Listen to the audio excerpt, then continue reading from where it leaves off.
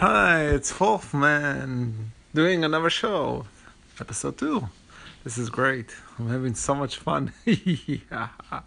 Well, anyways, we're here to talk about Doctor Who, the TV show. I think it's a great show, I actually watched it very little, but I know a little bit about it, so it's kind of cool. There's a lot of cool special effects.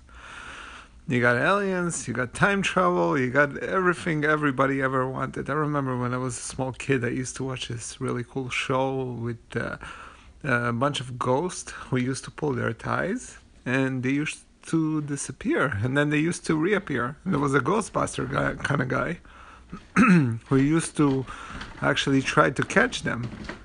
But it was really, really interesting. I used to be fascinated by this whole kind of ghost pulling tie thing, You never see anything like that. You always think to yourself, if I was a ghost, why would I need to pull my tie and disappear and reappear? It doesn't make sense. But apparently this show was like kind of fictional, weird, somewhere in the maybe another kind of universe, kind of fictional thing, You never know where it came from. But this is it. This is what it's all about.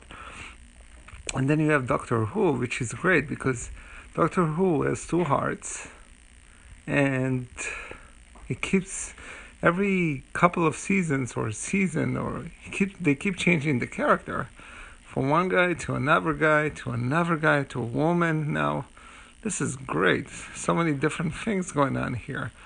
This show is like infinite. It's like there is no end to it.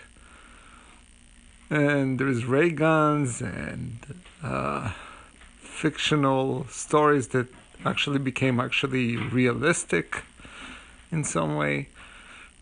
I wonder how it connects to our world today. Who knows? Maybe there is a connection, but I don't see the dots yet. Well, anyways. And then they got the weird British accent. I'm sure British people love this show. They're totally flinked about it, totally connected to it in every way they can.